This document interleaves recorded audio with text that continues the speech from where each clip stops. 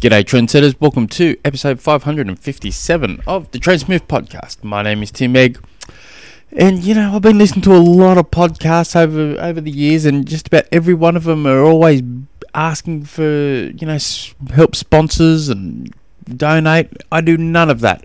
All I ask for is for you guys to come up with training, racing and nutrition questions, and once you've come up with those, hopefully you have, jump on through to trainsmooth.com, and on the home page there it says something on the lines of submit your questions. Click on that bad boy, start typing away, and you will get instant gratification knowing that you're helping support the show by just simply coming up with questions. It really is that nice and simple. I'm not asking you to do anything else except for come up with questions. Alright, what's been going on in my little world? If you haven't been following, I've got an Achilles injury at the moment. As of today, I've started load training to it, just very, very slowly, very easy into it. I haven't gone to the physio at all this time. Last time 18 months or so ago, when I partially tore my Achilles, at one stage I was going to the physio 2 to 3 days a week. I was hungry to get this bad boy fixed. This time, one thing I did and do and done is I keep a book, and I encourage everyone to do this. I always have a book, and it started off with me just keeping a notepad for my coaching, for little tips here and advice there. I just jot it all down in the book. I've got a heap of these books stored in my cupboard, and I do go back and I read some, and I think, what was that tip I wrote down on such and such, and I'd go back, have to go hunting for it, but I'd have it all written down. It's such a great thing. I actually call it DOPE, D-O-P-E. And I stole this from snipers. Carry a little book that they're called DOPE, which stands for data on previous engagements. And what they would do is write down their kills or whatever, or the information, wind direction and stuff like that, and then they can go back and learn from what worked, what didn't work, and I always just like the name of it. Anyway, I kept pretty detailed information on my rehab that I did with the physio when I did my Achilles originally. Dates, what he suggested, the tests he would get me to do, advice, any pains I would get each day, everything. I kept surprisingly good detailed information in this book, and so I've gone back through this book, and it's all there. I spent a fortune on the physio appointments, 2 to 3 a week, and I guess I'm just starting. I might hopefully start seeing, that return on the investment, so to speak. I'm starting to get it back again. So I'm going back, rereading all the information that I have there, and I'm just going to try. I'm going to see if and try, because the pain's similar. Going to try and rehab it myself, and because I thought I knew a lot before about Achilles injuries and tendons before I got the partially torn Achilles 18 months or so ago, and then I deep dived into all sorts of studies, and I would also go to the physio at the time with just a long list of questions, which I have in my book, and so I feel I'm confident enough that I don't need him to harass him to fix this, hopefully. But anyway, as of today, I've started doing load training, nice and simple, just double leg calf raises, single leg calf raises, and 20 just jumps on the spot. I'm getting pains after, but not during, so that's positive. I'll give it, straight into a bucket of ice any day that I'm not doing the load training, which is, as of today's one of it. I've been doing, I got these, and this is again another good little tip for everyone. Have 2 buckets at home. the buckets like you would see at a service station or something, where they'd stick the squeegee in to clean your car windows. You could probably just fit a foot into it. I got 2 of them, and on it I have written hot and cold. And I had it once I got my Achilles injury last time, and I pulled it out, dusted it off to this time. And every day, it's 5 minutes in the ice, 5 minutes in the heat, 5 minutes in the ice, 5 minutes in the heat. Always starting off with the ice and always finishing with the ice. So I do that for about 30 minutes, 30 minutes, every single day without fail, except for load days now, which will only be ice. And then tomorrow I'll go back into ice heat, and then I'll just do load exercises every second day.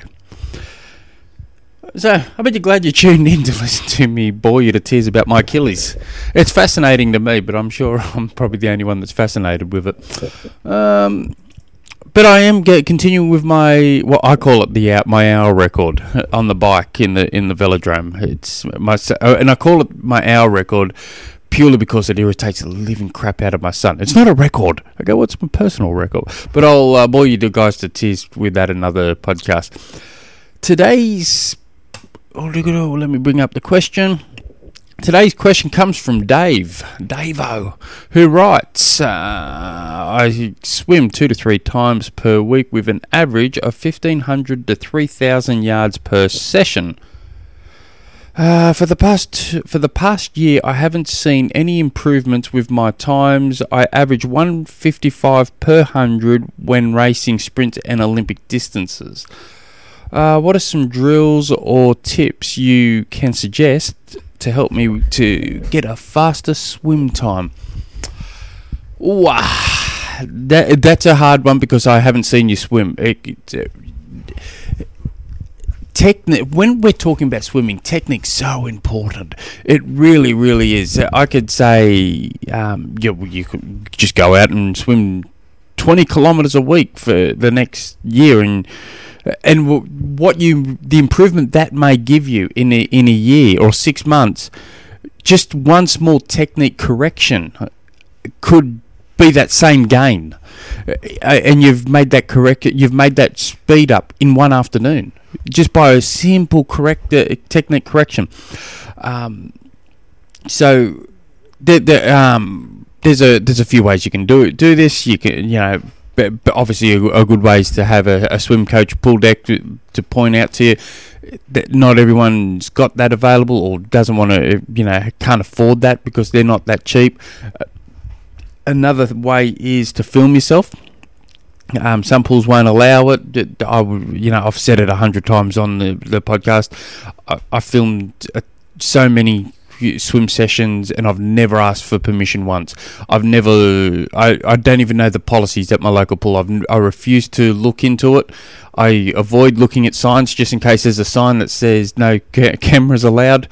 In my fins, I keep my GoPro in my fins in the sole there.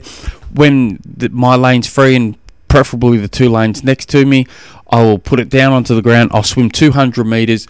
I'll pull it out. I'll sit it on top maybe, and I'll swim another 200 metres. If it's very quiet, I'll put it half hanging off the ladder onto the side of the pool. I'll swim 100 metres so I can get the side of myself. I'll pull it out, put it back into the sole. So we're not talking about a lot of time filming here. I'll then go back and I'll review that video footage and I can have a look at the technique. I've never been questioned once by it, and I would have to have done it at least 100 times, at least. No one's ever questioned me about it. I've never pulled it out when there's kids or women in the lane around me. And even if there's dudes in the same lane as me, I generally know them or see them there regularly. They know they're not going to see themselves swimming in budgie smugglers, cutting laps up and down on YouTube or anything. I keep it private. And no one's ever questioned it. It's always been peachy, and I've said it before. It's always best to ask for forgiveness than permission. So you can always go, I didn't realise that. Oh, I'm sorry. So there's that, and then you can go back and look at it, and you might be able to see some real low hanging fruit. If you can't really see anything, you're then going to have to send it to someone who knows the technique, freestyle, a mate or whatever. Your local tri club might be able to help you out there. They'd probably do it for free. If not, you might have to pay for someone to do it. There are always the good low-hanging, or they're not even low-hanging fruit. They're just really good options to do. Having said that, let's say it's not technique. It could be training. So we've covered the technique. Now let's look at the training. About 2 years ago, about there, I had a female athlete just came to us, and it was similar boat to what you're in. She just hadn't been seeing improvement, and when you looked at her training, she was doing the same type of sessions, the same type of training, week in, week out for goodness knows how long. And there was no change in it. And it was all structured around the clock. It was, I'm probably going to massacre this, but I'm pretty sure it was something on the lines of, she was swimming 3 days a week. It was like Mondays were like just hundreds off 2 minutes. And everything was off, a minute or 2 minutes or 30 seconds. It was always that, but I think first session was like 100s off 2 minutes. The second session was something like 500 freestyle, followed by 20 25s off 30 seconds, 10 50s off a minute, 5 100s off 2 minutes, and then the third one was something like 20 25s off 30 seconds and followed by 20 50s off a minute. And it was like that week in, week out for, I want to say, a year at least. But it was all hard and fast. It was nothing else going on. And really the first thing we did was got her to slow her pace right down. If you slow your pace down, really slow that stroke right up, you're training the aerobic system, which is ideal. But more importantly, it's harder to hide bad technique when you're slowing your swim down. If you're going at it like a bull at a gate, you can easily hide imperfections within your stroke. But you get slow that bad boy right up, it becomes a lot harder. So we'd add a little bit of fast stuff within each stroke. Easy for me to say. We'd add a little bit of fastness within each session. So it'd be something like, we'll do a warm-up, add some drills to what we're trying to target. And then the main set would look something like 825s, 150 easy. 825, and we'd just do rounds of that, or we'd manipulate that sort of training. So it might be 450s with 200 meters easy, or 400 meters easy. It'd be something like that, and we really slowed it right up with just a little bit of fast stuff in between. And we found with her that made huge difference within her training, because she just wasn't used to that. It was just there was more slow stuff, and then we'd also add one of her sessions would just a good old boring a long aerobic session. Could have easily been something like 400s 500s, but it had to have been done slow. And she made a lot of improvements by just cutting out a lot of the crap intensities. So there's that. Also, a possibility could be open water skills. I'm assuming, I don't know what your average pace was in the pool versus what you're seeing during a race. Like if you're swimming 145 in the water and your race pace is 155, there could be skills levels needing to be happen.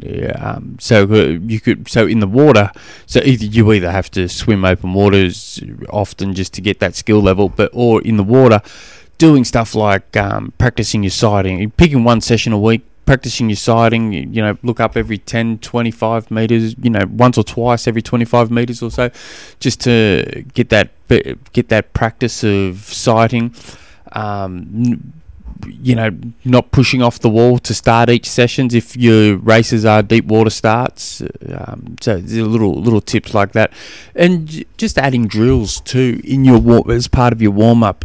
But you got to know why you're doing the drills and what you're trying to. So if you're trying to work on the catch, something like scull and doggy paddle's really good for catch. If you're trying to work for reach, rotation, or so, the 616, 636 drills are really good. So it's just a matter of what you're trying to work on and why you're working on it. Just doing drills for the sake of doing drills is, you're probably not going to see a big return on your investment on that. Having said that, generally what I do with new athletes that sign up, the first month or so, I give them a whole lot of swim sessions with a whole lot of drills, because I'm seeking feedback from them. And sometimes, just out of nowhere, they go, "Oh, doing 616 and 636 drill, wow, I'm seeing huge improvements," and that gives me a trigger. Like, all right, what are we looking at? And then I can dig a little bit deeper in that session and see, right, what do we got here? And that can be a huge direction we can start exploring.